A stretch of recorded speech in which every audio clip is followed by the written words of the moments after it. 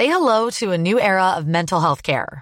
Cerebral is here to help you achieve your mental wellness goals with professional therapy and medication management support. 100% online. You'll experience the all-new Cerebral Way, an innovative approach to mental wellness designed around you. You'll get a personalized treatment plan from a therapist, prescriber, or both in a safe and judgment-free space.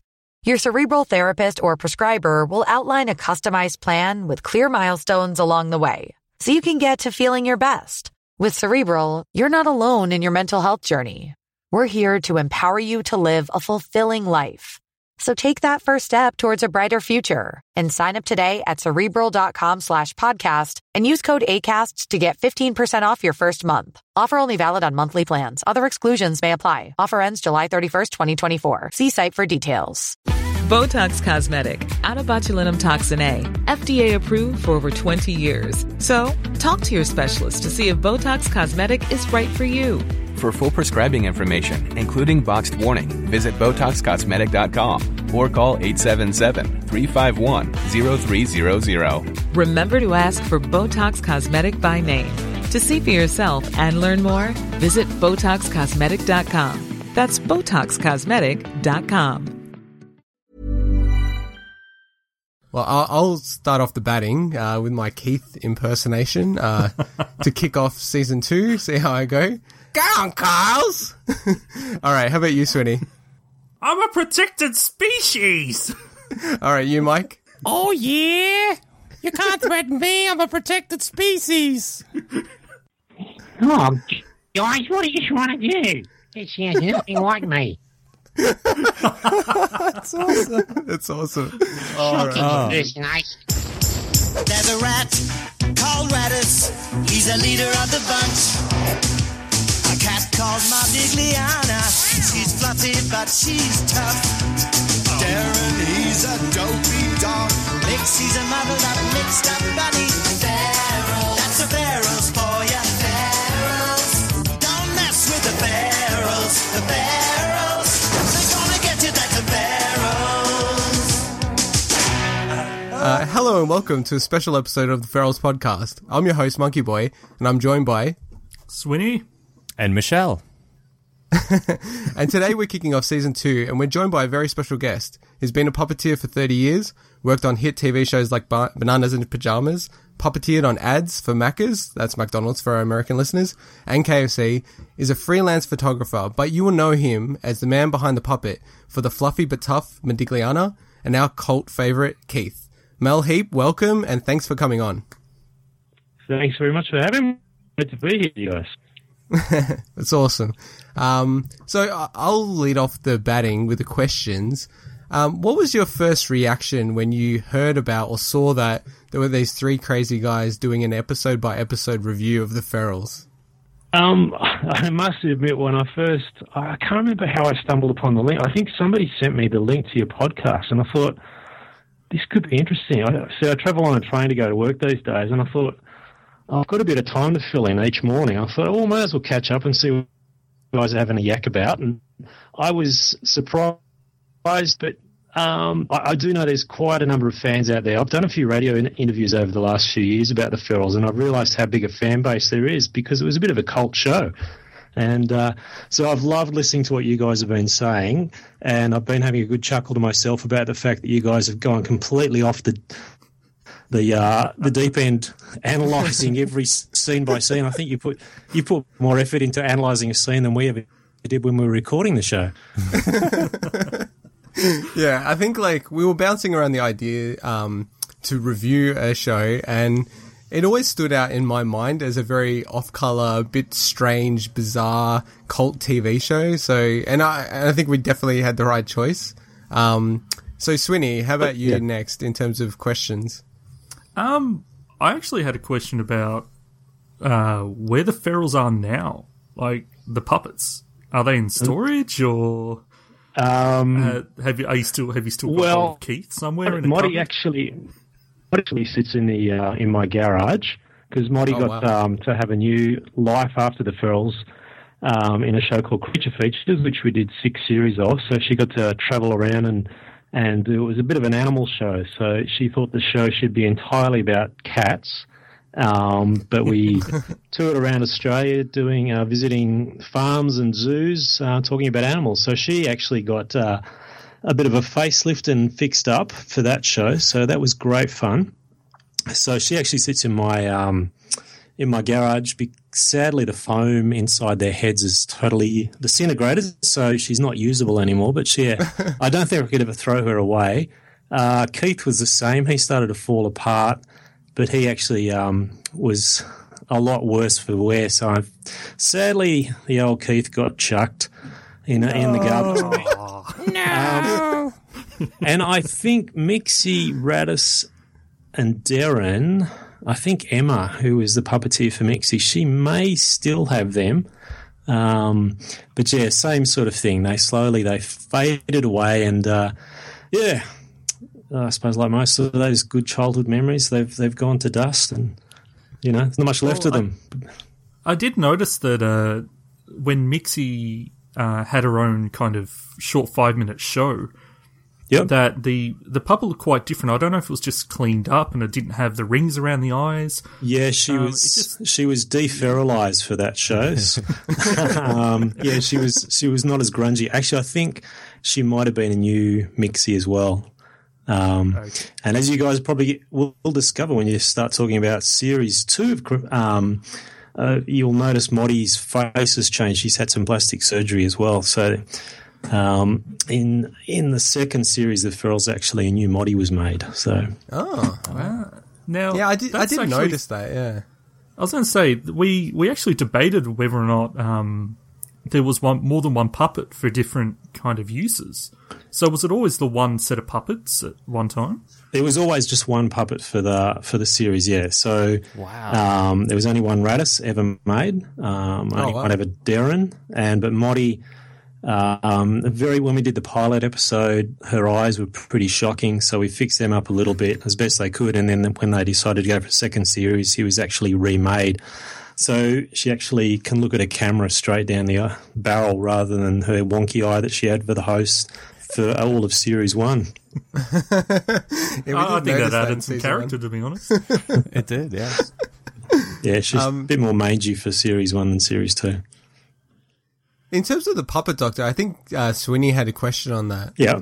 Yeah, is that a common thing? Obviously, you're going to have someone to repair puppets, but are they normally called a puppet doctor? Because we actually refer to her as the goddess, actually, not the puppet doctor. Tina Matthews was her name. Tina was unbelievable. She actually spent time with Henson's on the Muppets, and she was... Cool. Wow. I mean, the back end of the Ferals, like the wardrobe, the props makers, they were just all sensational. And it's funny, I can't remember which episode I was having a listen to where you guys were talking about, imagine your career highlight being that you've made these tiny clothes for these tiny puppets. We were often blown away by the fact that these wardrobe people who are, making these amazing costumes for Andrew Denton's show was on when we were doing Ferals. And, they used to have some outrageous outfits for Denton to wear, and those ladies also made a lot of the wardrobe outfits for the puppets, and I think they showed their real skills in making these items that were smaller than babies' outfits really. So they had to make everything from scratch. Keith's Hawaiian shirt, which I love immensely. And We've me noticed that there's stickers, they're the best stickers. No one else has got them like that. Tony Abbott's look ridiculous compared to mine. Actually, that reminds me. How did you the whole method acting? Yeah. Some actors they totally transform into the characters. Yeah. Does that mean in preparation for Keith, you climbed up a tree and inside the smugglers and caught chlamydia somewhere in King's Cross? Keith, you guys probably wouldn't have remembered a show called the Auntie Jack Show, but Auntie Jack Show was a show that I used to sneak into the lounge room when I was a kid and watch my stepfather watching this show on the ABC, and there was a character in the Auntie Jack Show called Kev Kavanagh. And the Wendy Gray, who was the producer, she said, "Oh, you've got to do Keith has to be like Kev Kavanagh." And I think I got the role of Keith because I was the only one who knew who Kev Kavanagh was. You say the Arnie Jack show, that blows my mind, because when I actually was telling a family member that for some bizarre reason we were doing a episode-by-episode podcast about the Ferrells, her partner said, you should do one about the Arnie Jack show. And I'd never heard of it. So I just love that that's the connection. Fantastic. I think the Arnie Jack show is one of those shows, I suppose, very much like the Ferrells, that would never, ever be aired again on the ABC because of political correctness. And well, that's what we said in episode 1, didn't we? Yeah, I think so. Well, I wanted to ask you about that, because at the time, were there any complaints, or between season 1 and 2, were there a toning down of the season? Because we haven't actually watched all of season 2. Yeah. So yeah, was there any feedback at the time, or is it just a different time now? No, I don't know whether we still hold the record for the most complaints. We the day that the show went to air, we all actually had a bit of a party in the children's department, and within the first I think 2 minutes of the show, the number of complaints that had come through to the ABC switchboard blocked up the switchboard. And I think, for a number of years, I know we held the record for the most complaints. I think might have been changed now by the Chaser. But, yeah, I think the opening scene, if I vaguely remember, it was Moddy hitting Radis out of the shed with a baseball bat. Yep, right. Yeah, that's what all the complaints were about. So, yeah, nice to be known as the most talked about show for quite a little while. It was interesting, the children's department, when we started the Ferrells, they started a little show called Bananas in Pajamas, and there was this other little group called the Wiggles. So all three pretty much started at the similar time. And sadly, I only got to work on the Bananas nearing the end of its time, but yeah, the other group, I don't know what happened to the Wiggles. Yeah. I think the Wiggles would have been much more enjoyable if there was more violence like the Ferrells in it. Absolutely. Oh, yeah. Baseball. And gambling. Yeah. Certainly would have been more fun. And were there any plans for a season 3, or was it just that sort of, the amount of complaints and or was it ratings, or what was the driver behind sort of it ending its run on season 2? We were always told that ratings never had anything to do, and I think they still say that at the ABC, because there's been a number of shows I worked on. They say, well, it's not about the ratings. The Creature Features, for example, it won its time slot. It beat all the commercial networks, and after 6 series, they said, "Oh, look, we're going to stop it now," which is strange. I think the Ferrells, it fitted into that too hard basket. I think one of your podcasts you were talking about who was it aimed at. It was actually aimed at a 12, 13-year-old boy. And that's what Claire Henderson was the executive producer, and we used to call her Scary Claire, because we do an episode, we do the rehearsing, and then she would come down and she would watch us do a run through, and then with the directors, and then she would sit down and she would talk about the episode, and she would sort of do the red pen treatment to the script, and then depending on how long it went, we'd have to re-block a whole lot of stuff or change scripts. Dialogue got changed, but she let an amazing amount of stuff go through, and I think I was about to say the red pen probably wasn't used enough. Oh, we're happy for it. I know there was a lot of stuff that got axed. Brian Rooney, who played Leonard, he used to have a lot of stuff, and I chuckled at some of the stuff in this episode in series episode 1 from series 2, thinking about the stuff that he used to get away with, he was allowed to get away with. Speaking of being allowed to get away with, I'm dying to ask, did you improv some of the insults towards Radis? Because you insult Radis a lot, as my that. Actually, the insults and stuff, I was not allowed to improv that sort of stuff, because that was actually highly regulated by what we were allowed to say, and they were very careful about it. Okay. There was one line Moddy actually said, which I have a chuckle about the fact that it's probably the most expensive word that I've ever got paid for saying. Moddy said, I think it was. Oh, would somebody please go and fix that damn clock? And Marty was not allowed to say damn. So I had to go back in and re-record the word damn, and it came out, oh, would somebody please fix that dumb clock?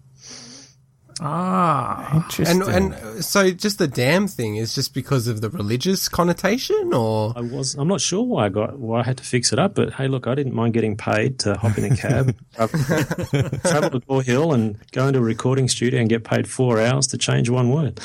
That's awesome. With the amount of other stuff that got through, that's amazing that they do that one word. Yeah, especially the conceptual stuff, because.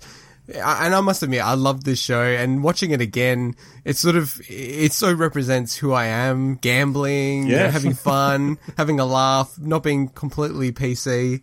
It's very much up my alley. Yeah. I guess, I'm just kind of surprised that a single word is so highly regulated, but some of the concepts are about gambling. Like in this episode, there's a concept of Radis's bet everyone's money to win the competition. So I don't really think that's necessarily appropriate for kids, but that sort of just flies through. That's okay. So it's interesting. There's a lot of things like that, you know, the gambling, the betting, the violence, the backstabbing, the lying, I suppose. You know, a lot of that sort of stuff. It was always seen that it was the Ferrells was meant to be a cartoon. So that was the boundary. It was saying, look, this is what they do in the cartoons. You look at the Bugs Bunny, early Bugs Bunny stuff, and that was what it was based on. They were saying, look, what they say there, that's what we can get away with saying as well. Okay. And there was one TV critic that actually said that the Ferrells was like Muppets on acid, and I think that sort of summed it up pretty well as well. Well, we've actually done a special review of a movie called Meet the Feebles. Oh, yes. And I would contend that is the Muppets on acid and speed. Because that is very well insane. Or maybe it's the Ferrells on acid. Maybe that's You know who the director is, don't you? Yeah, Peter Jackson. Yeah. No, I actually love his really oddball... I don't like Lord of the Rings and The Hobbit and all that stuff, but I love all his early movies. Yeah. Like Brain Dead and all that stuff. Just like really crazy out there kind of things. So, one question I need to ask, because a lot of people have asked us to ask this question. Yep. Do you know if the Ferrells are ever going to make it on DVD or Netflix or digital streaming, iView, anything like that? I know there was a push to get it out on DVD and everything, and there was a few. I don't know who was responsible. There were a couple of people responsible for getting it all up on YouTube, and I know there was one person who was actually haranguing me for about 2.5 years to find the VHS tape that had 4 Ferrells and a wedding, because I knew I actually did record them all on VHS tape years and years ago, but with the idea that one day, you know, I could actually put them onto a DVD. I don't know what's happened to it. It would be great to have, you know, high quality ones to have a look at, but to be honest, I actually hadn't looked at episodes until I started listening to your podcast and you guys were talking about stuff, and I went, really, what do we do in that one? And, you know, and that's, you know, in preparation for this podcast, I actually watched this morning, I watched The Dentist episode 1, and I'm watching, I'm going, I can't remember what happened in this episode. I remember bits about it that as you know, as it was going along, I went, oh yeah, that's right, I remember this, I remember that. So, but yeah, I haven't watched much of it. I love watching the Goof tape because that's lots of fun, but. No. Yeah, well, we got the copies of that from YouTube, and that's the shame of it, that we can't actually buy legitimate copies to actually review. That we have to go onto YouTube and get our legitimate sources. Yeah, I don't think the ABC will ever put them out, sadly. Well, yeah, and I just I think that's a great thing about I think the great thing about Australian culture is that you can have a laugh and take the piss out of yourself and not take yourself so seriously. Yeah. And I think it's actually a negative thing of where we're heading, where it's ultra PC and you just can't, you know, let go a little bit and blow off a bit of steam. And I tend to agree with what you're saying, that I'm sure that they're doing it, or they don't want to release it even if they can, just because, like, imagine social media. If the Ferrells hit Netflix or something, I'm sure people would rant about, oh, I can't believe the show was made, rah, rah, rah, and all that kind of stuff. So. Oh, look, for me, the Ferrells was a fantastic time. We all had so much fun making it. And just this year, Miguel, who plays Joe, you guys have talked about, he's probably the one whose career has really taken off. He's an incredibly talented performer. He's done Broadway and he's literally travelled the world doing his music. And he was out in Australia earlier in the year, and I got to catch up with him, which was really nice. And we just chatted and just said it was such a phenomenal time for us. We just learnt so much about television, and the career I've ended up in is because of what that time I spent at the ABC. The ABC had cadetships at that time, so there were guys on the floor learning how to do sound, learning how to do cameras, and because you're a puppeteer, you don't have to go to makeup or wardrobe. So you finish a scene, and we'd give our puppets to the puppet goddess, and she'd take them off and get them changed to get into the next scene, and the actors would go off to wardrobe and makeup, and so you'd have this time sitting on set with the camera guys, and they'd say, hey, look, hop on the camera, have a bit of fun, and we'd be learning as we were going. And because of the way you'd film we've got our hands up in the air with the puppets on there, and the cameras are up high on their peds looking at us, and we've got monitors on the ground, and so we can actually see what they're shooting. So that's the nice part about it. So you could learn how to frame shots, and that was a great learning ground, but that's stopped now. They don't do that anymore at the ABC. They don't do it at any networks, really. So it was a great time, but I don't think it's ever going to, we're never going to go back to that. Sadly. Is that the industry in general, you reckon? So just quickly, I keep thinking of movies like the Terminator 2 or Aliens, where you actually had a guy dressed in an alien suit, and I feel like that's an era of the film industry that you just can't get back now. It's all green screens and CGI, and that's kind of what a lot of film is nowadays, which unfortunately I think sucks. You lose a bit of the essence, I think, of filmmaking in that sense. The puppeteering side, I did two TV series at the end of last year, one for Channel 9 and one for Channel 7, both kids shows. And I think it was for three weeks, and we did 90 episodes. Wow. And it was... What kind of hour days were they? They were the normal TV days, so they were 10-hour days. And, and it was just a sausage factory, really. You just sort of get a script, shoot it, next script, shoot it, next script. Whereas, with the Ferrells, you got to workshop stuff, and we got have rehearsal times. And at the end of last year, I went, it's just not as fun as it used to be. Like as puppeteers, there's a group of us that did Ferrells and have done some of the movies and worked together. We all get to do the Dolmio commercials. I don't know if you guys have seen. Oh, yeah. So that was you? Wow.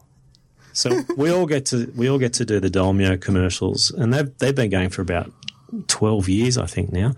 And so that's like a reunion that we have as puppeteers every time we get to go on these commercials, and they film them properly. We don't see half the stuff that we film. It all goes to the UK, where it's a massive market over there.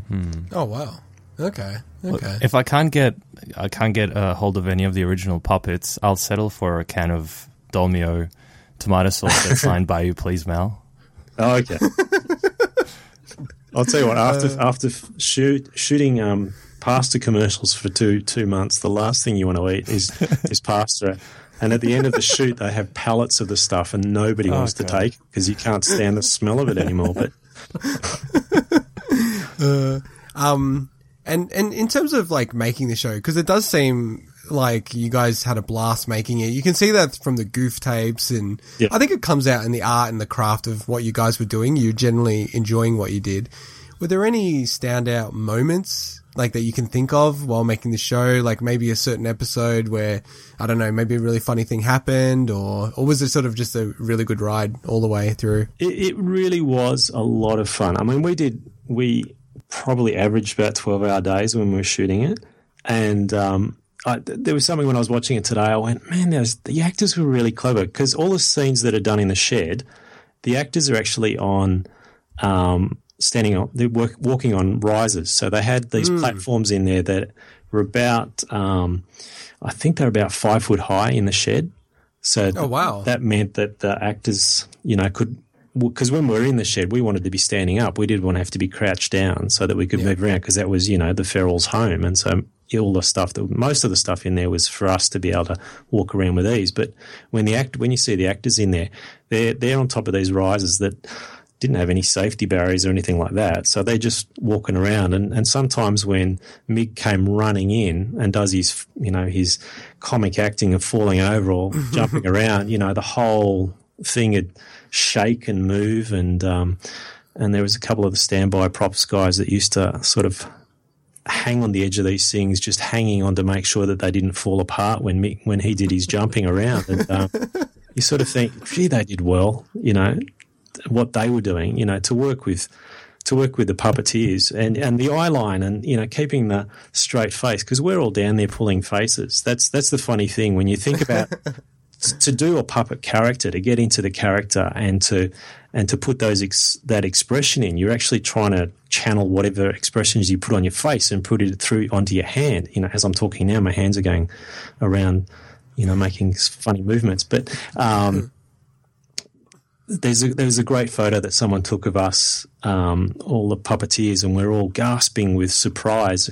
And you look at the puppets in the top part and they're all surprised, but then you look at all of our faces and we're all pulling faces because we're all surprised as well. And, I think for the actors running around on these platforms and having to make contact with the eye lines of the puppets, and you're seeing these funny actors underneath, or these puppeteers underneath pulling funny faces, I think they did really well. So, yeah. Yeah, no, it's amazingly seamless. Like, I when we were watching some of the behind the scenes clips, we saw that the risers that you were speaking of, and I didn't even realize that was the case. Like, from my perspective, it looked pretty seamless. It looked like, Joe's just walking out of the shed, and then to think back, oh no, actually, he would have been standing, what was it, 5 foot in the air? Yeah. To actually, do that. It's pretty amazing, actually. Yeah, they did really well. And, so Joe's place had smaller risers, and they used to, everything was on a rise, like all his place and Robbie and Leonard's place. That was on smaller risers so that we could pull channels out so that we could sort of walk through. So there were times when, there were massive big gaps in the floor that the actors were stepping over so that we could walk through. There was one funny thing. So this is next time you see the puppets all in the couch at Robbie and Leonard's place, we used to, so when you see the puppets sitting on the couch, we're all underneath there, obviously, squished in there. And because it was such a hard position to get into, we'd often be in there for a couple of hours. And the joke was, you've been sentenced to the couch for the day just to do this scene. And you're working closely with, to make the puppets look good, you get yourself into these ridiculous positions. And the general rule was, if you were uncomfortable, then the shot was going to look really good because it meant it was going to work. And, so we'd be, you sometimes have your head stuck in someone else's armpit, or, in some place, your butt would be pretty close to someone else's face. And we had heaps of fun doing it. I think my butt was pretty close when we did those car scenes with Keith. That was fun. That was an improv, actually. I don't. Oh, really? So Keith and Kylie in the car. It was just the car was just meant to be in the background of the shot because it was meant to be at the tip, I think. And I just hopped in it one day just for a bit of fun and pushed Keith's ears back. And it's great just driving going mad. I had heaps of fun. As I said, it was like Death Proof, the Tarantino film. Yeah. That's awesome. So the car wasn't actually meant to be a part of the show, or was that just like a specific scene that you're talking about? I think what happened was we did play around a lot with on set mucking about. Have I still got guys? And and as we were mucking about, some of the writers would come in and see stuff that we were doing between scenes. And when they saw that, they went, oh, we could put that into a script. And I think that's maybe what happened with the car. Okay. 'Cause I think that was a David Witt script. I think David used to love Keith, so he used to write him into a lot of scenes. I think I'd do the same thing. I think he's my cult favourite. I must say. Well, we did vote on him, didn't we? Absolutely the cult favourite. Yeah, I had so much fun with Keith. And just to let you know, I think it was a question. Yes, he was always stoned because he'd had too many complaints. and as you mean he was or the puppeteer was? No. Just the puppet, just okay. Keith. And I don't know, when his overalls came in, he had a set of overalls, which I actually still have. Yeah. And the overalls actually moved to another puppet character that I do with another friend. But in the pocket of the overalls at the back, there was a TAB horse's guide. And in the front section, in one of the pockets was a condom, and in the other packet, someone found a Japanese little packet of what it would call gummies, because Keith was always going, "Where are me gummies? Who's got me gummies? Gummy." That's so cool. That's awesome. That's the best show ever. The most important question that I have is the continuity expert. I mean, that blew my mind. Is that a thing in most of the TV shows you worked on, that they have a standalone continuity expert? Yeah. And they a continuity person is incredibly important, because you never shoot the scenes in order. You shoot all the scenes for the shed or whatever it might be, and then you go to shoot something else. So you got to make sure that, if someone's running out of the shed with a handkerchief in their left hand, when they run into the Robbie and Leonard's place, it's still in that hand, or whatever they're wearing is in that way. And so I think there's one episode, I can't remember what it was, because it was actually funny, might have been a blackout or something, and there's a whole lot of candles around the place. And because of the way it was shot, they'd light the candles, and you didn't think so. As soon as you finish a scene, some of the standby guys would run around, put the candles out, and then when you go to do another take, they'd light the candles. And if you watch it, the candles between scenes, because of the order it was shot, would sort of go down, up, down, up, down, up. Only became obvious at the end. But yeah, continuity is a very, very important job. See, we're stupid. So I was always thinking continuity is between episodes, not in the episode itself. I never really thought about the fact that you guys would shoot out of order, and there'd have to be someone's job to actually make sure it's all flowing and, that it actually stacks up together. That makes a lot more sense now. I don't think there's actually any continuity between episodes. Yeah, exactly. No, because we were trying to figure out, what's this continuity expert doing? We don't understand. No. There's no continuity between episodes. I know that. Cool. All right. Well, I think we'll move. Oh yeah, go on. One last question. I have to ask this: do the Ferals exist in the same universe as Bananas in Pajamas? You've been involved in both. Do you reckon they're in the same universe? Because that'll kill my theory. There was an episode in Feral TV, which I know. See, when you mention Feral TV, there's this. People don't like Feral TV who love the Ferals, and there's people who love Feral TV but don't like the Ferals. There was, for us who worked on the show, it was just a continuity between the two. It was just disappointing that the actors weren't there.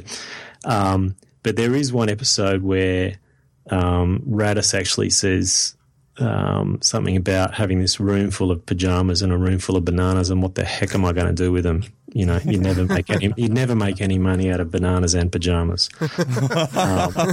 That was about the only connection between the two. But Emma, who did Mixie, she worked on Bananas from the beginning. She was Maggie the Magpie. Oh, wow.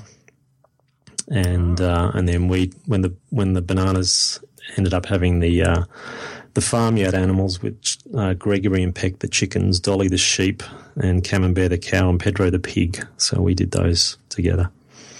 But yeah, no continuity between the two shows, sadly. Destroying our universe, Bill. I'll have to take it upon myself to make that connection. Although we're shot in the same studio, if that helps. There we go. That's all I need. It's done. You'll probably, as you listen to the show, hear all of our theories around all the little things inside of the show, whether Robbie and Leonard were related in any way, because there was like a little line in one episode. Oh, yeah.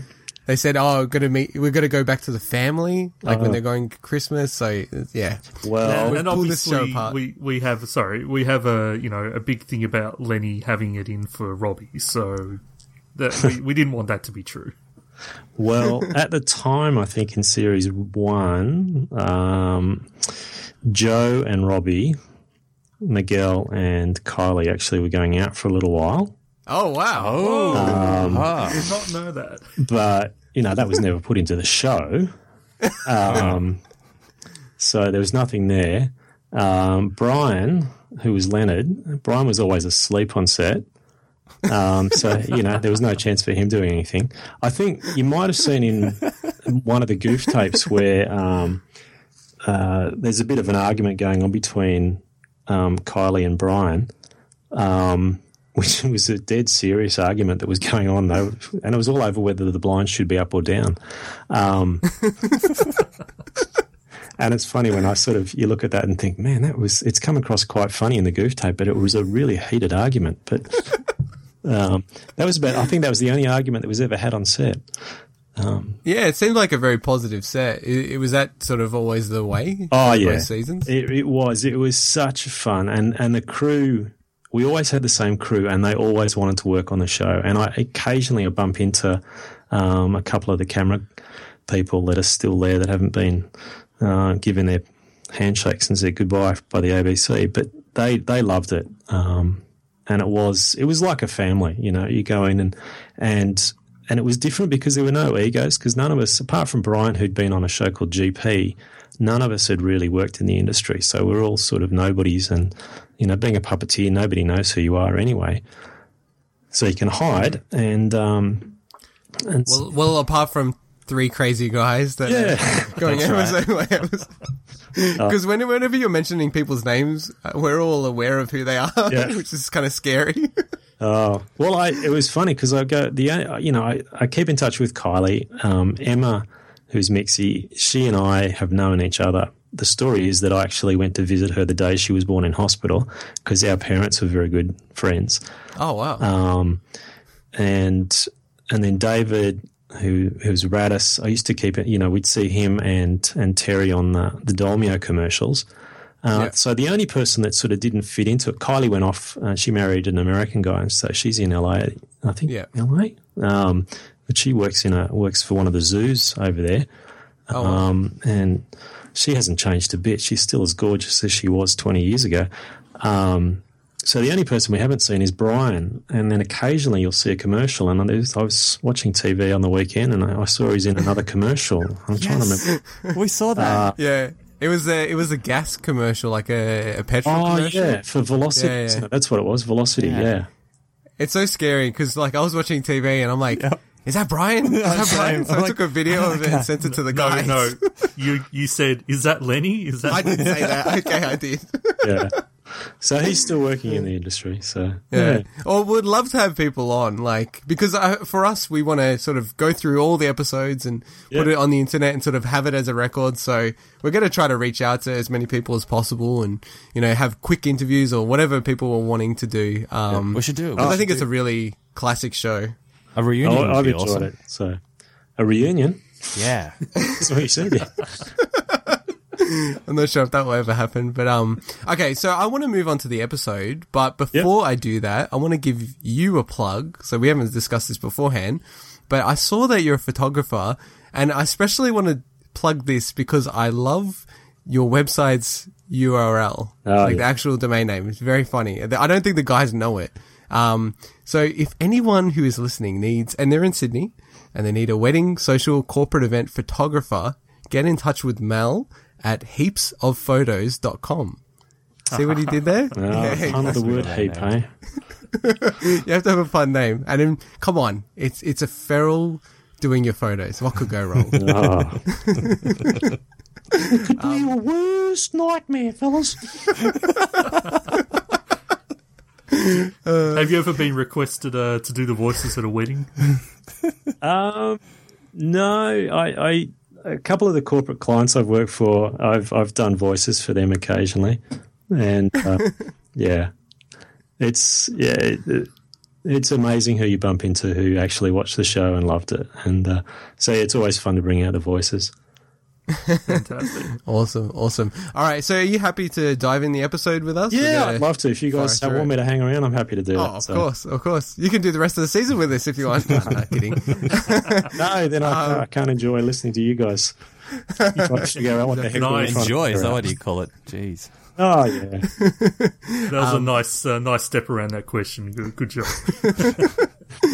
So the episode opens with Radis, hoeing into a piece of cheese and Joe in his corner, and it really made me think of Paulie from Rocky, and he's his trainer and he's getting there and, trying to pump him up and get him going.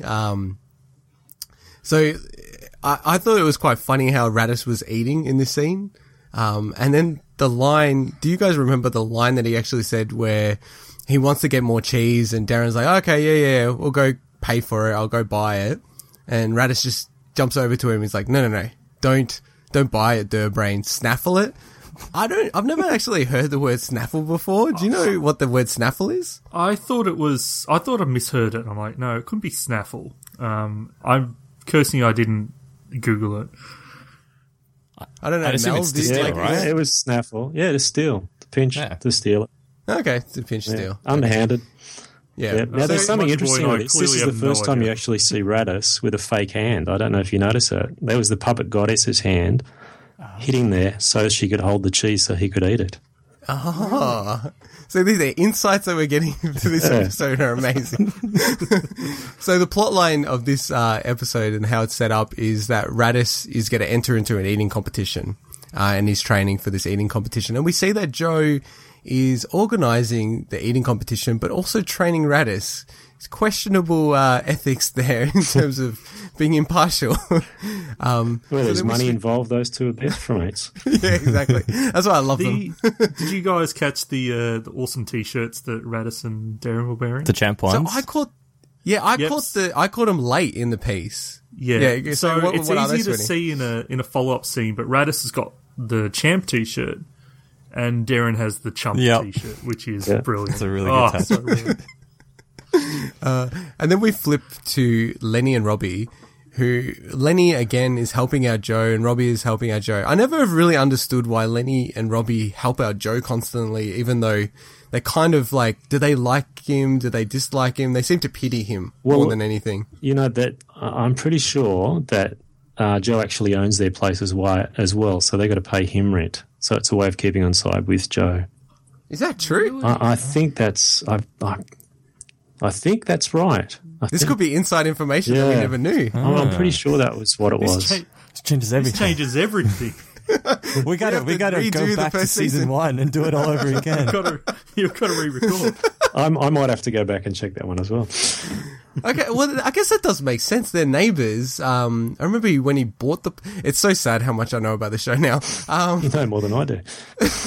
So yeah, they did. I remember when he bought the place because I can remember the first episode and they were like debating about this guy who's buying it, but I never thought that maybe it was one big block or something and he had 2 houses on it and a shed. Oh wow, that's really interesting. And I thought in this episode, just to call it out in general, Lenny was like real, not bizarre, but he was just acting really funny throughout the whole episode. I actually picked up more things the second time I watched it. Yeah, what did you think, Swinny? I'm the same. I picked up a few things I didn't notice because I had to watch it again because I lost my notes. And yeah, I reckon this episode was probably had some of his best little moments that just fantastic. Well, just, little bits where he'll, like, say something really silly. Like, in this scene, he goes, I just wanted to call this out, he goes, well, the mouth is where all the action happens, in describing his mouth cam, which made me laugh. And in this episode, the B plot is Robbie, who is after her dentist, and who is also going to be the judge of the cheese eating competition. Not sure really how that works. What a twist. There's a lot of insider trading. What would you call this? That's true. There's a lot of mixed responsibilities in this episode, isn't there? It's called cheap ABC, I think was what it was. Couldn't have 2 people in there. I know. I noticed there's rarely ever more than 1 cameo in the same episode. Speaking of the same episode, I forgot to ask this question. Was there ever a scene, because we're asking this in season 1, where you have both Marty and Keith in the same same scene. Yeah, there was the rule was they weren't meant to be together in the same scene, but there was one episode where they're actually having this big argument. And it does get a little bit confusing when I have to talk to Moddy. No, it's not that confusing, Keith, you silly... Oh, goodness me. That's a good switch. It's amazing. It is confusing. So, yeah, my kids were loved it when I used to argue with the different puppet characters I have. So. Actually, I didn't have kids when we were doing it. So, did your kids actually? Did they watch the Ferals? No. Well, it's my daughter, time, I think. My daughter, I think she was 3 when I started doing Bananas. Okay. So she came on the set for Bananas, and I used to do Mixie. We did morning breakfast, morning television. Emma had Mixie doing morning TV, and I had a puppet character with her called Joe the kangaroo, who is her next door neighbour. And so, yeah, my kids got to see that and come on that. So they've watched a bit of the episodes of the Ferals. I think my son's getting to the age now where I might have to introduce him to it again. Yeah. He doesn't need to watch it. Just show him get him to this podcast. That's all he needs. Either way, we got to corrupt him somehow. It's a weird thing, I think, for my teenage kids to go, oh, yeah, my dad does puppets. He plays with dolls. The only cool thing that I've got away with that I've heard them talking about was when I did, and here's a big name drop. I got to work on the Wolverine movie. Oh, wow. So I did the bear at the beginning of the movie. Wow. So that was a bit of fun. 3 days out in the bush in Oberon, filming 30 seconds of a film. That was the latest one, because obviously they did 2 Wolverine movies, so that was the most recent one, was it? Yeah, the one where he goes back to Japan. Ah, yes. Oh, yeah. No, I've seen that one. Yeah, it's good. So a lot of that was shot in Australia. So, yeah, it was talking continuity. That was the very last scene for the very last setup that they did for that entire movie. That was that scene, and it came in about the first 10 minutes of the entire movie. So yeah, I remember it at the start of the film. It's funny, yeah, like obviously I've got no idea about film and cinema and stuff like that and how they make it, but I guess it's all sort of timing, schedules, budgets, all that kind of stuff. So I feel a strong connection because, I've been in movies as well. I was on the set of Ghost Rider. I had a very important role. I had to stand in front of a door while a stunt driver drove down the street. Unfortunately, didn't get a credit, so I'm still... Well, we don't know yet. You may be in the extended credits on IMDb. We may be. We're just not willing to pay the money to open that up. So yeah, flipping back to the episode again. Yeah. So in this scene we have Keith, and he's watching Radish bash his head. Keith. I'm not going to be able to keep this straight. So yeah, we have Keith here, who he's watching Radish bash his head against a tree because Radish is damaged his tooth. And another thing that we've noticed in this show is bashing your head solves a lot of problems, or so the characters think at least. And yeah, there's a great line by Keith here about being a protected species that I quite liked. Yeah. And this is, where I noticed the champ versus chump thing. Then what do? Then we flip back to Mixie and Moddy, who are cleaning out the fridge, trying to find some cheese for Radish, and then we learn about how Robbie loves this dentist named Brad Ivory. I don't know about you guys, but I felt like they really wanted the audience to know that the guy's name's Brad Ivory. Yeah. Did you guys pick up on that? They did. Well, there was a big thing about having really corny names in the show. So, or like Joe King. Well, you know what his middle name is? No, we don't know, actually. Oh, yes, it's unofficial. His middle name was Wayne.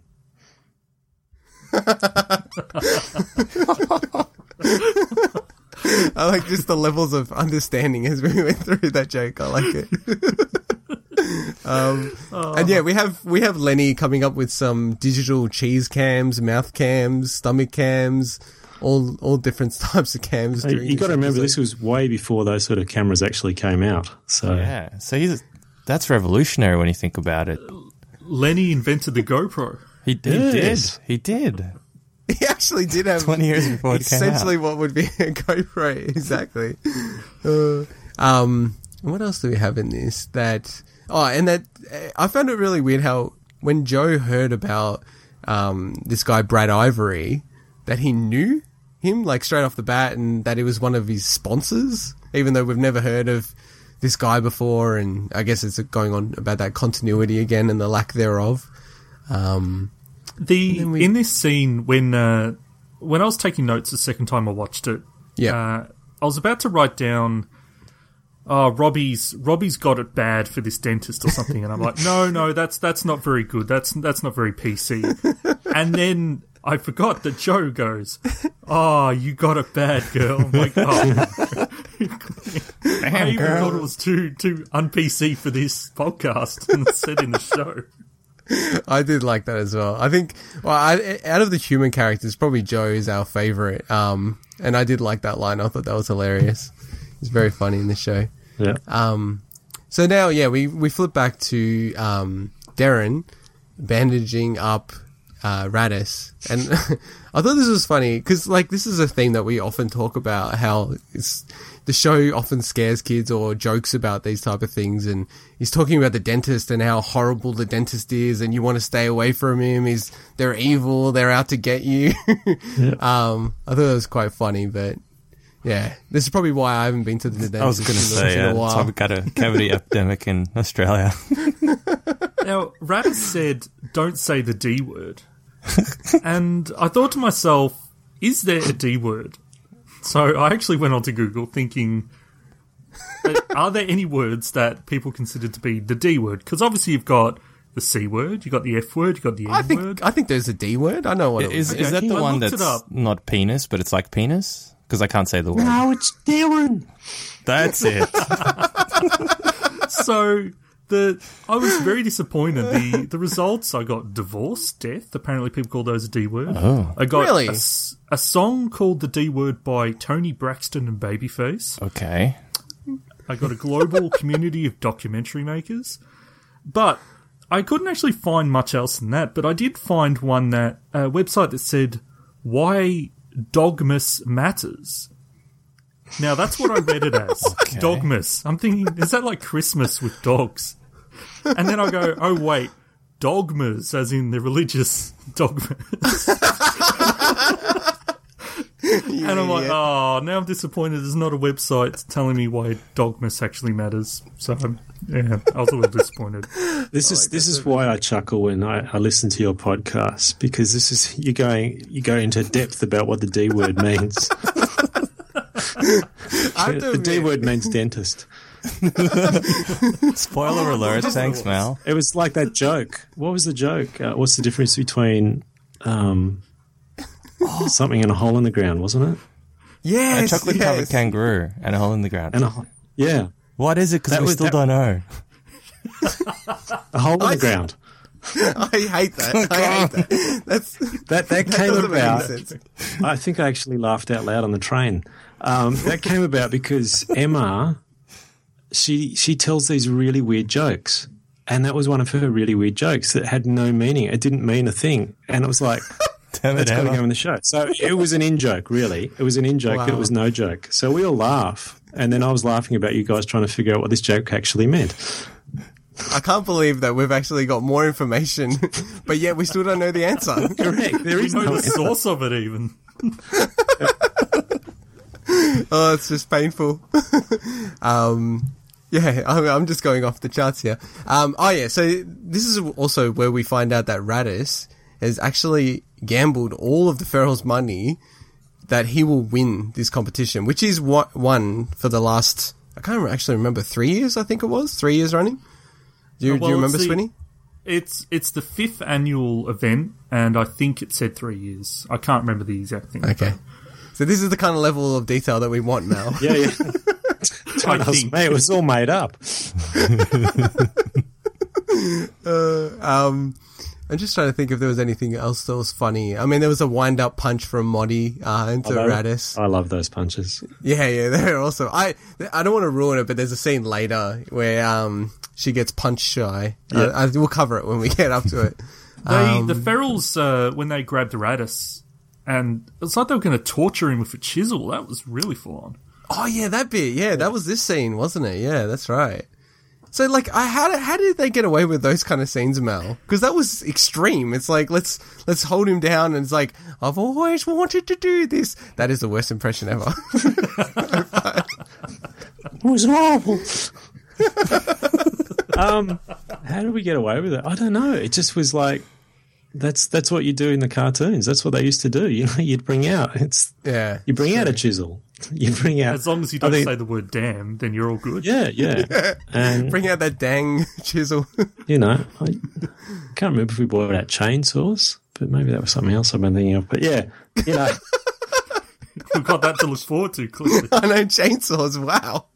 I guess I never really thought about that it's kind of like impersonating a cartoon. But I think it is really different. And I've said this to the guys a lot of times, that if I was into filmmaking, I'd like to make a horror film using puppeteering rather than computer graphics, because there's something about the classic horror films that when you're watching it, you know that, you know, sure, there's manipulation, but it's not computer generated manipulation, you know, that people have physically done things, and it's somehow just scarier. Like The Exorcist to me is a great example of this, where I still feel like that's the scariest movie I've seen. I'm disappointed. I thought you meant that the horror movie featured puppets, like there was a puppet serial killer, and then the puppet victims. And there is one. Foam flying everywhere. That's never been covered before. A puppet serial killer. Oh yeah. Oh god. Okay, and then this is where the Ferrells, upon knowing now that their money is on the line, they really need to fix Radiss's tooth. So they drag Radis to Robbie's place, and then after, you know, real big prodding, and they're basically like, oh, you're studying medicine, you can help him. And she's like, oh, I'm not a doctor, but, oh, okay. Or I'm not a dentist. Oh, yeah, I'll help him anyway. I'm not a brain surgeon. I'll just look at these charts and tell you what's wrong. I know. That's what I thought of as well. There's a lot of that in this show where it's just like, the characters should not be doing this. It's completely unethical, but it's like, oh, well, whatever. Yep. Is that how you got your degree, Luke? You do have a degree, pretty right? Much. I just say that I have a degree in pretty much the same. It's science of something, right? Yeah, exactly. I do like how they coax Radis to actually get his mouth inspected. Moddy slams on his foot, and then Mixie jams like a stick to wedge his mouth open. I thought that was quite amusing. And what was it? Yeah, so Robbie just said, oh, you've got a cavity and you need to go to a dentist. I think I wrote a note something like, oh, really? Thank you for that, Robbie. We didn't realise that. Was there anything else in this scene that you guys noticed or thought was funny? Or so you didn't notice that the stick being put in was actually footage that was shot in reverse? Really? Yeah. Wow. So each time the stick goes... Awesome. Yeah. Well, how can a puppet put a stick in another puppet's mouth? When you say it like that, Mel. Yeah. It's easier to pull out something. So, yeah, that close-up of the mouth stick going in, it's in reverse. Wow, that's blown my mind. Is that like quite a common thing that occurs throughout the show? Because I think not one time have we ever thought anything like that or discussed anything like that. Is it common across the show? There's a lot of I wouldn't call it trick photography, but you know, there's a lot of stuff that you have to think about how you're going to shoot it so that you can make it work. Okay. You know, like suddenly popping up with a baseball bat and all of that stuff. There's a lot of people running around at the bottom of a scene that you don't, bottom of a shot that you don't see because they're carrying props around for you.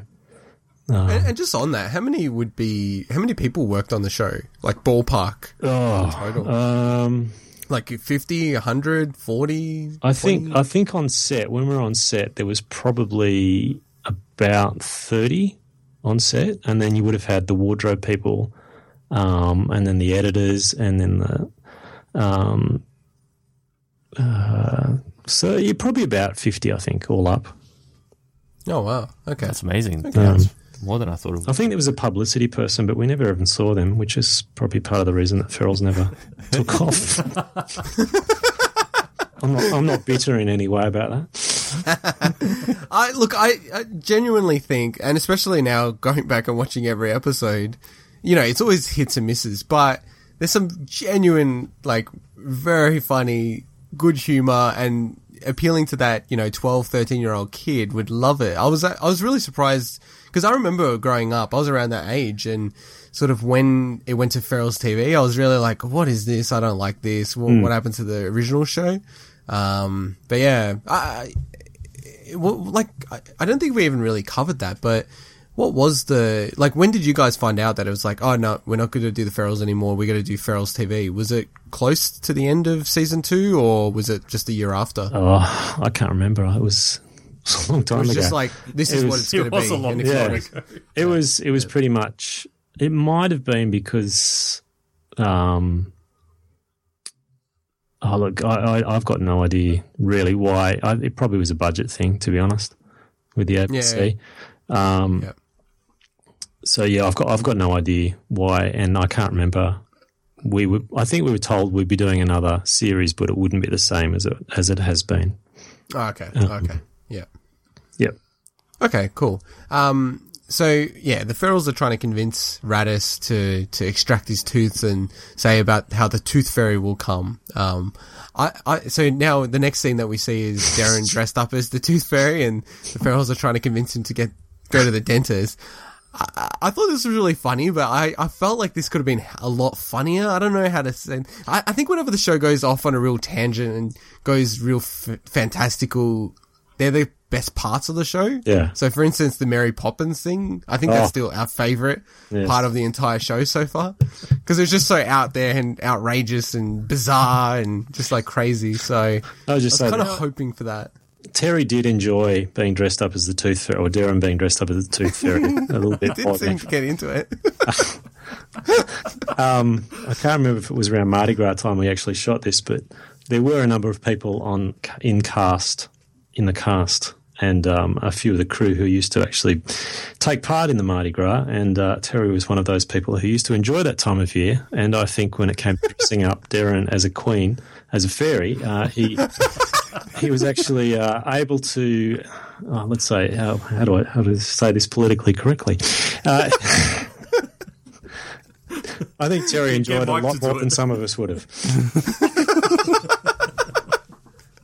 That's awesome.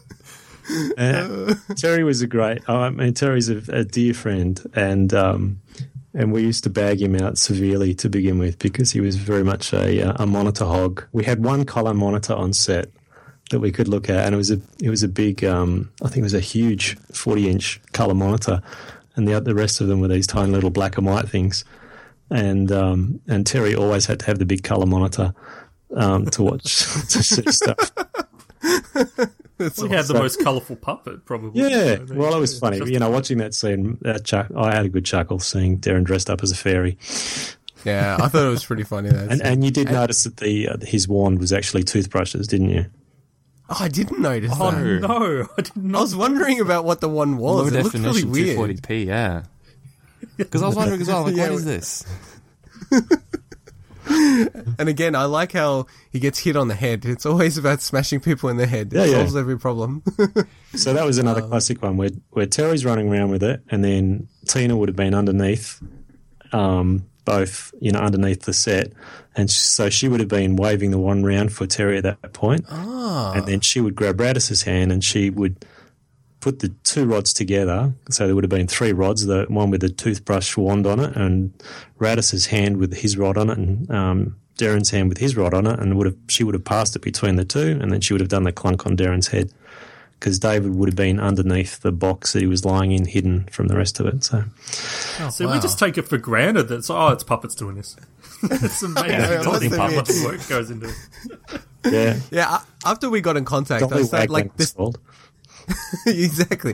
Like after we got in contact, the second time I watched the episode, which was today, I actually was starting to think about the art of what you do and sort of thinking, hang on a second, how are you doing that? You've only got two hands. It's not even possible. Like even with any contraption. So, because Tina for us is known as the puppet doctor. Yeah. And I think, I don't know if we can adopt a puppet goddess. Like for us, I think it's always going to be the puppet doctor. Yeah, no, doctor. We didn't realize that she was actually participating in the actual filming and like moving the actual puppets around as well. So it's really so there were lots of scenes where there were complex scenes where we'd actually have other people helping out with things. I mean, most of the time it's the actual puppeteer where you do the two hands in the mouth, and you're doing it all. Yeah. And that was just the school learning how to manipulate the rods to make the hands do the different things. And, I learned how to punch and, do a jab and a left hook pretty quickly. Well, yeah, actually, that's true. So with that kind of stuff, do you practice that? Because Modi is, throughout the season and throughout the series, punching people, particularly Radis. Would you actually like practice that at home or on set before shooting? We had a long rehearsal time for the shows, and the ABC had a big rehearsal room with I think it was their dance studio and had mirrors there, so you'd be in front of the mirrors and you practice. So yeah, there was a heap of practice that went into it to make it look as realistic as you could. And it does. It looks really awesome. Like there was even another scene in this episode actually where Darren does something stupid. I think as he's talking about his mind. It might be actually up ahead, so I'm going to ruin it. But and then the expression on Modi and Mixie, where they're sort of like putting their arms on their hips, like, oh, you're such an idiot, like that kind of expression. I noticed that the second time I watched it. I thought, oh, that's pretty good. Like, and I think Swinny's picked up on things like that in the past, where like Darren's tail will be wagging, or just like little effects that and little nuances that it's kind of like. Maybe you don't need to do it, but it's kind of the art of it. Yeah. Whenever you see Darren's tail wagging, that's Tina. That was the puppet dog. Oh, really? Every time. Oh, wow. Okay, so we're learning so much from this. She should have got a credit. Tail wagger. Exactly. Just like Darren Tail and Puppet Doctor. We have the power to get that heard, so here we go. Exactly, we're putting it out there. So the next scene, it's the next sort of trick or next scheme that the Ferals have to remove Radis's tooth is the oldest trick. I've actually had this happen to me, not in terms of a surprise, but where you put a string around a tooth and you slam the door. Yeah. So Modi, leads the instructions, says, Darren, put the string on a tooth and give me the signal and I'll slam the door. Darren does this and proceeds to get his own tooth removed instead of Radis's tooth.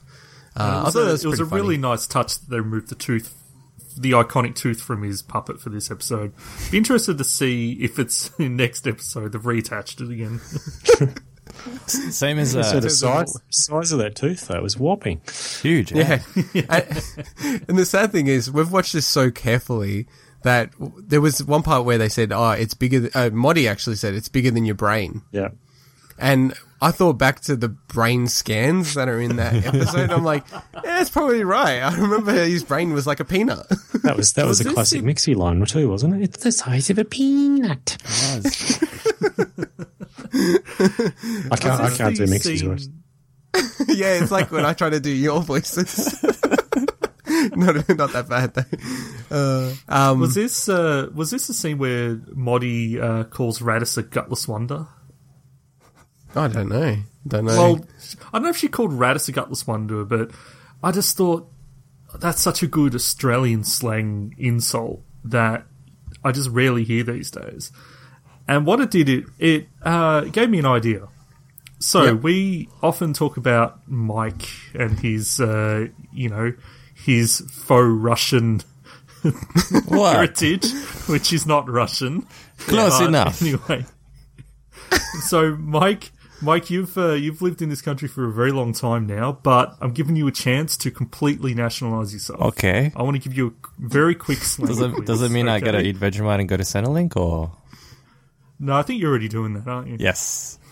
Yes, I'm on my way. Anyway. So, a very, very quick slang quiz. It's 5 slang words, and you need to tell me what they are, okay? Okay.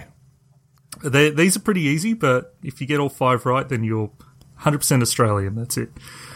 Okay. This is the new citizenship test. Stinky dry true blue. Okay, Mike. The first word, ambo. Ambulance. Correct. Real. Second word, chunder. Chunder. Oh, no. Oh, come on, you'll be spewing if you get this one wrong, mate. I have no idea. No. I don't know.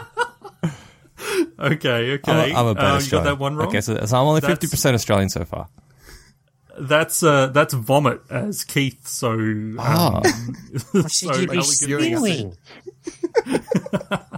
But see, I wasn't in Melbourne when you guys had those spewing sessions because he kept getting drunk. Anyway, third question. Okay, the third one is Savo with an S. Stavo with an S. No, Savo. Savo. Yeah. Man, you said these were going to be easy. I got to admit, this one's a bit of a cop out. But that's fine. I actually don't know what this is. It's not like a service station, is it? No, that's a survey. Yeah. Okay, you know what Arvo means, yeah? Arvo with an S. Yeah, I know what Arvo is. Yeah. What is it? The afternoon. Okay, Savo is this afternoon. It's like that. Yeah. Oh, anyway, but when you say it like that, I wouldn't even get it. See, and he was born in Australia. I'll give you that one. I'll give you that one. All right, Sambo. Is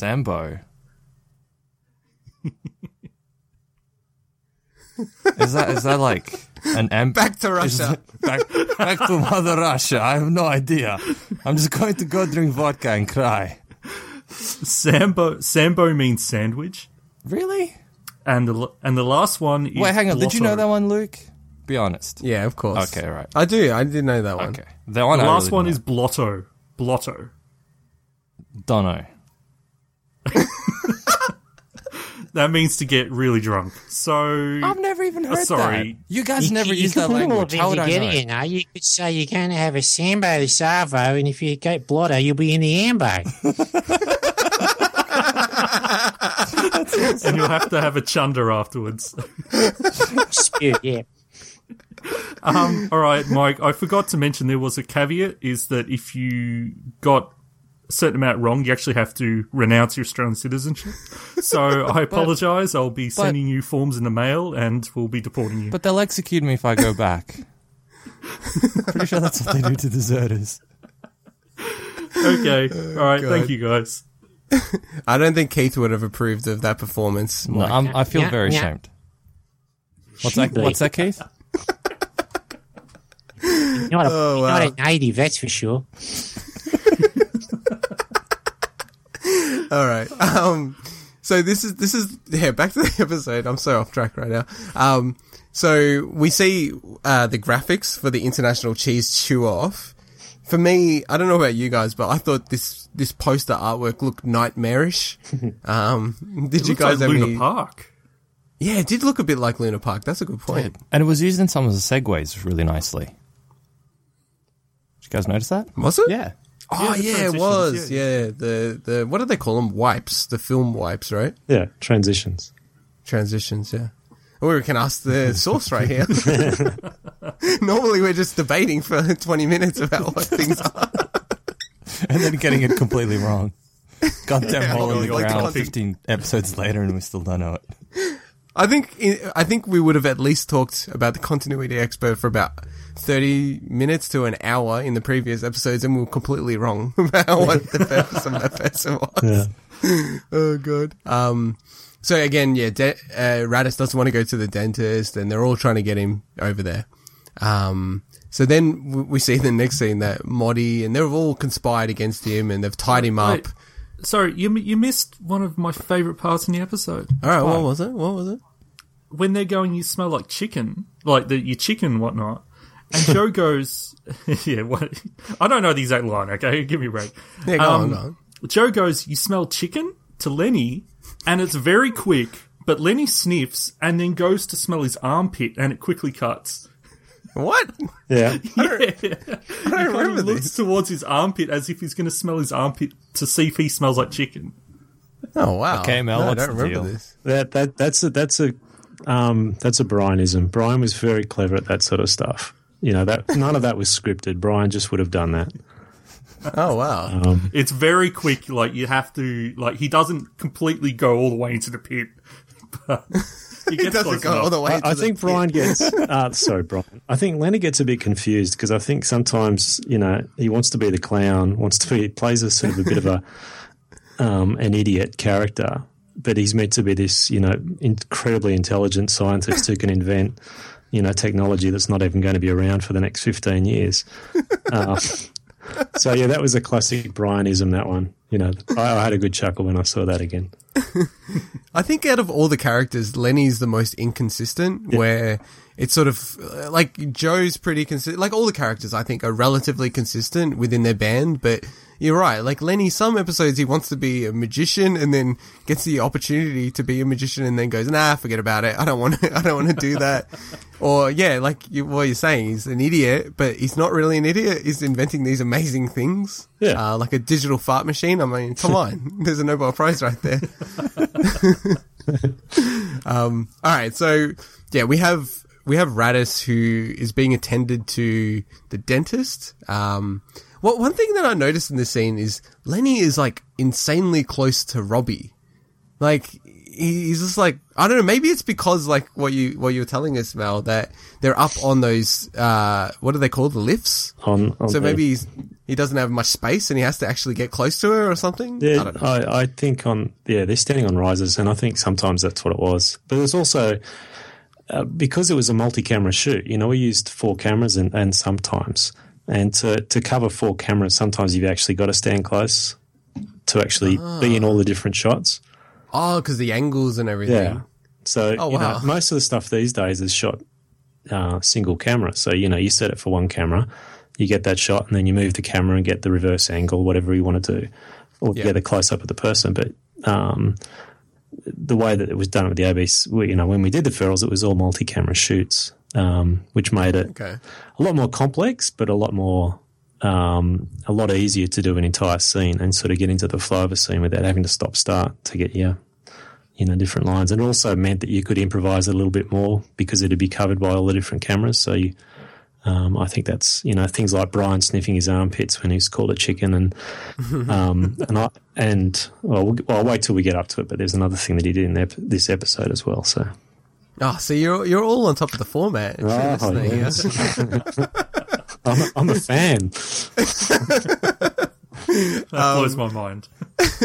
And one thing I didn't know, one thing I didn't say is that we finally saw the dentist. So we've been hearing about Mr. Brad Ivory, Dr. Brad Ivory, I think you can call yourself if you're a dentist, which I don't really believe in. And he looks insane, but they make him look insane with the googly glasses and everything like that. I did like the line from Mixie where she says, now is a great time to ask him out. And they're in like a dodgy shed doing some kind of illegal backyard operation to an unwilling patient. The perfect time for romance. Is that the part Robbie goes, oh shit, do you want to go grab a coffee? That's a callback. Yeah, I think you need to get late into our episodes to get that one. Was there anything else in this scene before I move on? I mean, like, the dentist gets his finger almost bit off by Radis. I probably should have mentioned that, but was there anything else that was funny? The teeth glint of Brad when he's like, hello, and then it just has a sound effect and there's this visual effect of his teeth glinting. I do like that about this show. They love to throw in those little things.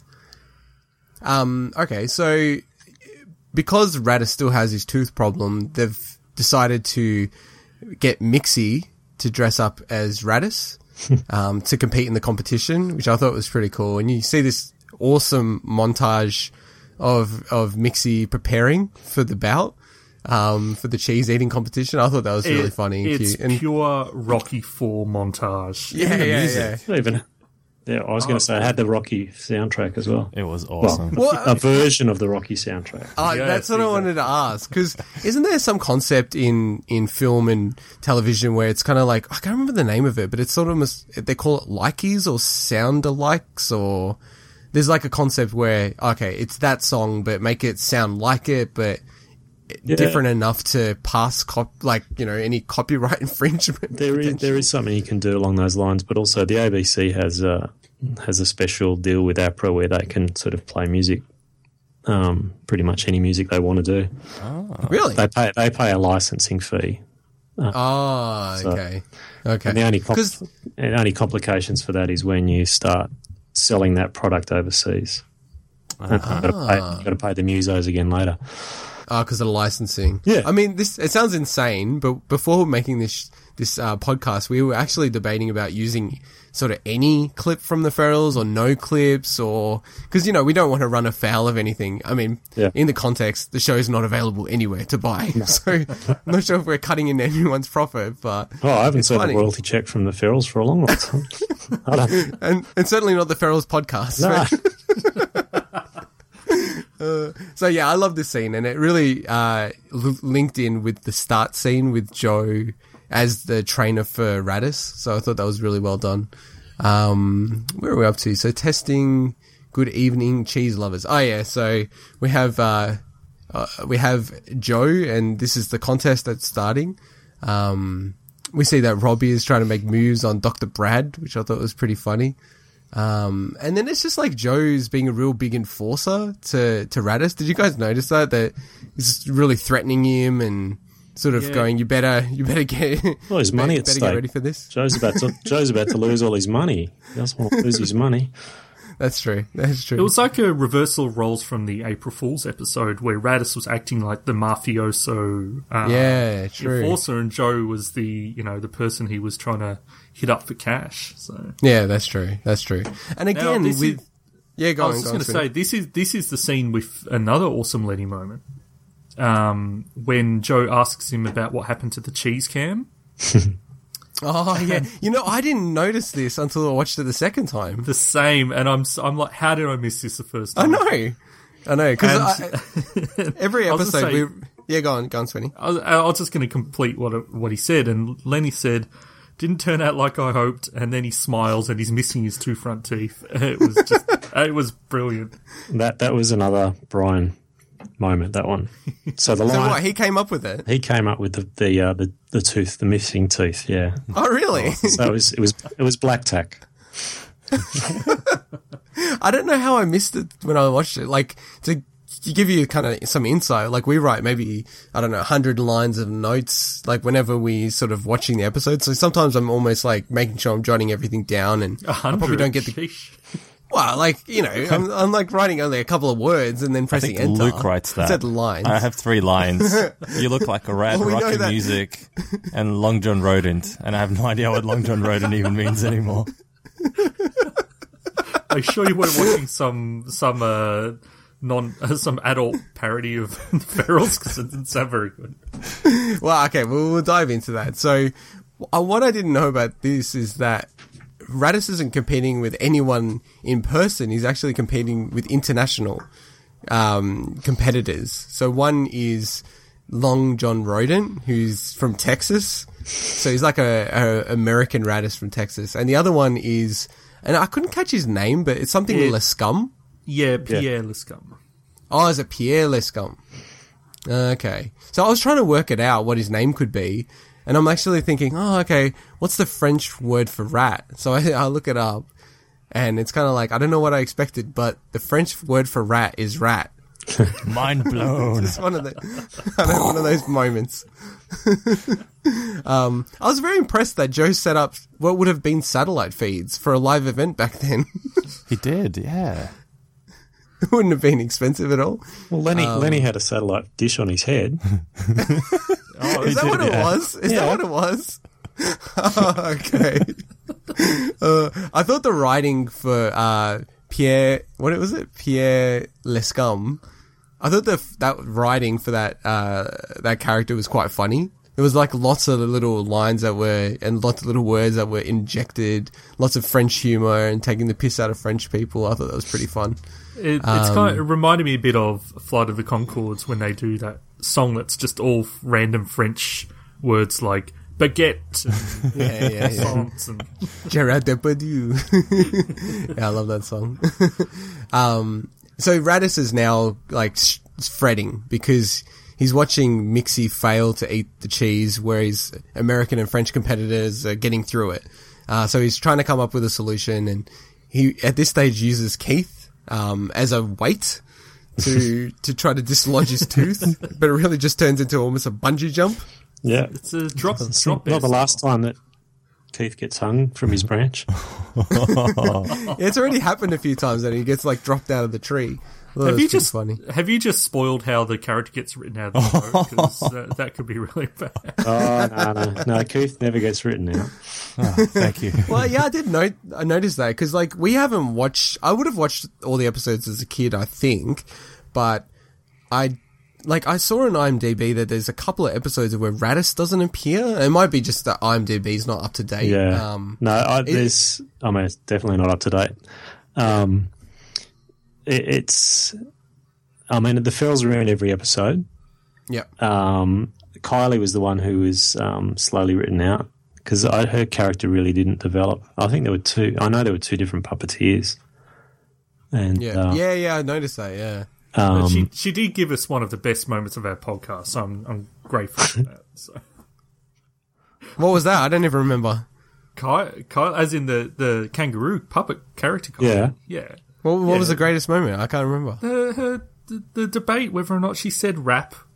Oh, that's right. Oh, we might be able to get the answer. We might be able to get the answer. So what was the question? You will not remember this. This is so specific.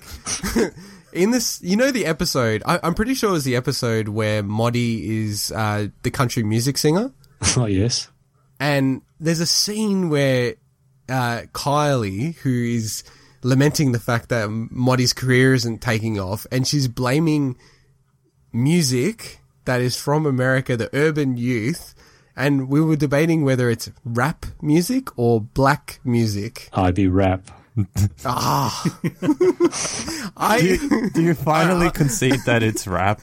I'll concede. I still hear that she says black music, but I'll concede that it wouldn't make sense if it was black music. I was sure it would be rap music. I thought Lenny said make love to lots of beautiful women. Turns out he didn't say that. Okay, so this is the next scene is one of my favorite scenes, is where Raditz, he's trying to think of another idea to get rid of his tooth. He bangs Moddy on the head with a tennis racket, trying to, get her angry and punch him in the face. And she winds up and then doesn't go through with it. I thought that was pretty awesome, actually. That made me really chuckle. Just didn't seem right. Couldn't go through with it. And then, Raditz is wimping out. He's going to whack himself with a hammer and he doesn't do it. And then actually what happens is that Joe teasing Robbie, she's, reacting to Joe, swings the boom arm and knocks Raditz in the mouth and knocks out his tooth. So that's awesome. A little bit of violence, accidental violence, never hurt anyone. And the final scene is Raditz then going through and cleaning up. Did you catch that really snide comment by Joe to Robbie? Yes. What was it? Yeah, you say it. Okay, Joe's like, it's hopeless. And Robbie goes, of course you organised it. And Joe just goes, don't get snotty with me just because Brad doesn't fancy you. But the way he says it as well, it's awesome the way that Mick delivers it. It was like, row, all the claws are out. Jerry. Yeah, I mean, the final scene where Raditz is, catching up and eating all the cheese and ends up winning the competition. I don't really notice anything funny there. I noticed the second time I watched it that when Joe was saying he's taunting them, it was because he actually made, a rat face out of the cheese when he was eating it. Yeah. Yeah. I only noticed that the second time I watched it, actually. But, yeah, I don't know. Did you guys notice anything at the end? For me, it was just kind of it was an inevitable, he's going to catch up and win type of moment, which is exactly what happened. I think it was one of those ones, we're running out of time. Quick, finish up the episode. Just get to the end. That happened a few times, yeah. Well, that actually explains a couple of episodes, yeah. Monkey Boy, what were you going to say, Swinny? Did you catch something in the credits? Well, I think... I was going to say, before you jump to the credits, who was named the winner? Do you remember what his name was? Raditz P. Raditz? Yes. Do you know? Oh, we're on top of the... The P? You know what the P stands for? Oh, wow. I didn't know it's not Professor, is it? Surely it's not Professor. No. It's Pamela. What is it? What? What? How? We're learning so Why? much here. We had to write backstories for all the puppets, and we came up with different names and stuff that would never ever be told to anyone else. And so Radis has this thing, which we thought would be fun to come out in one episode where, you know, Moddy could stir him and say, Pamela. So, yeah, it was always Radis, Pamela Radis. Wow. You know what Mixie's is, don't you? Nope. No. Hers is Myxematosis. Oh, yeah. So we did for myxomatosis. We did cover that, yeah. Myxomatosis, yeah. And a great Radiohead song as well. All right. And that's a very child-friendly name, you know. Yeah. Virus that killed off millions of rabbits. So what was Moddy's? Moddy's full name, it was an acronym for the letters of each one, but her full name was Modigliana Esmeralda Olga Widebottom. Oh, you know what? We've actually we sourced a copy of the Ferrell's Fantastic Fun book. Yeah, that wasn't Monkey Boy. Before you get into it, that wasn't where we talked about it from. Oh, okay, we haven't read that. I grabbed that from a Creature Features interview. You did, ABC didn't you? website. Yeah, you did. Right. So we're sourcing this from everywhere. Yeah. and Darren's full name is Darren. Oh. So just like Madonna or Cher, of course. Just Darren. That was all he could remember. And did Keith have any additional names? No, Keith was just Keith. How is it, Keith? Oh, can you please do the part where he goes, "You can't threaten me. I'm a protected species." You can't threaten me. I'm a protected species. That's the first line. Yeah, if I could just have me gummies and go back to sleep, that'd be great, please. It's way past my bedtime. Oh, that's so awesome. All right. So we're going to head up to ratings. wait. I had one thing that blew my mind. I can't find proof of this. Okay, in the credits. All right. Oh, was this how the puppet doctor or the continuity expert had changed their name? No. Go on. There's a credit. I posted in the link, so I don't know if you want to pass that over to Mel so he can see as well. Yep. But in the credits, there is a composer credit for Paul McDermott. No. Mm-hmm. Now, I can't find proof that it's the Paul McDermott, as in Doug Anthony All-Stars Good News Week. Mel, do you know anything about this? It's not. Damn. Sorry. They just killed your theory within 2 seconds. I could have dragged it out for a bit. I could have dragged it out for a bit longer, but hey, I said I couldn't find proof. Now, I know that the music the music producer Paul Mack is also Paul McDermott. I'm thinking, well, maybe it's him, but clearly there's just lots of Paul McDermotts into music in the Australian entertainment scene. Oh, God. All right. So let's get to ratings. So I'll open up the batting. I gave it 6 out of 10. I had it at 7 out of 10, and then I reduced it, and it sort of like fell in the line between there for me. It was a very funny episode. I laughed a lot. But I'm probably judging it against some of the higher end episodes that we saw from season 1, so I'm trying to have a little bit of room to grow. How about you, Swinny? I actually gave it a 7. Yep. I probably would have given it a little bit lower on the first viewing, but the second viewing, I picked up those couple of little things that just made me go, it wasn't like an episode where you just completely lost it laughing, but it was a really solid story. Like, you know, it was just a really solid episode. I really liked it. So great. And how about you, Mike? Well, see, thanks again for coming on this episode, Mel. It's actually changed my view, because now it's hard for me to rate it because how awesome it is to have done the episode talking about it, that it's kind of changed my whole view of the actual episode itself. So initially I was going to give it a 7, but I reckon I'm going to give it an 8. Because I remember giggling like a little schoolgirl when I heard it in a few different bits. So and for our special guest today, Mel, what would you give it out of 10? You guys are just suckers, aren't you? Just trying to suck up to him, giving him high marks. I figured it was a 3. Charlie, the whole episode was about Rattus. I give it about a 2. 2 times that I appeared and it hit him. All right. I'm gonna Marty, you're giving it a lot. I only give it a half. Oh, God. So I'm going to officially have Moddy as giving it a 2, Keith giving it a half out of 10. And how about Mel? Has Mel got a rating for this episode? Look, to be honest, I don't think it was one of our better episodes. I mean, I had a good chuckle watching it again, but it wasn't one of those ones where I go, oh. I mean, I couldn't remember the end of the episode. So for me, I'll give it a 5. Oh, harsh critic of yourself. Oh, really? Very harsh. My philosophy was once I get this puppeteering gig right, then I'll give up. Perfectionist, I like it. Man of my true heart.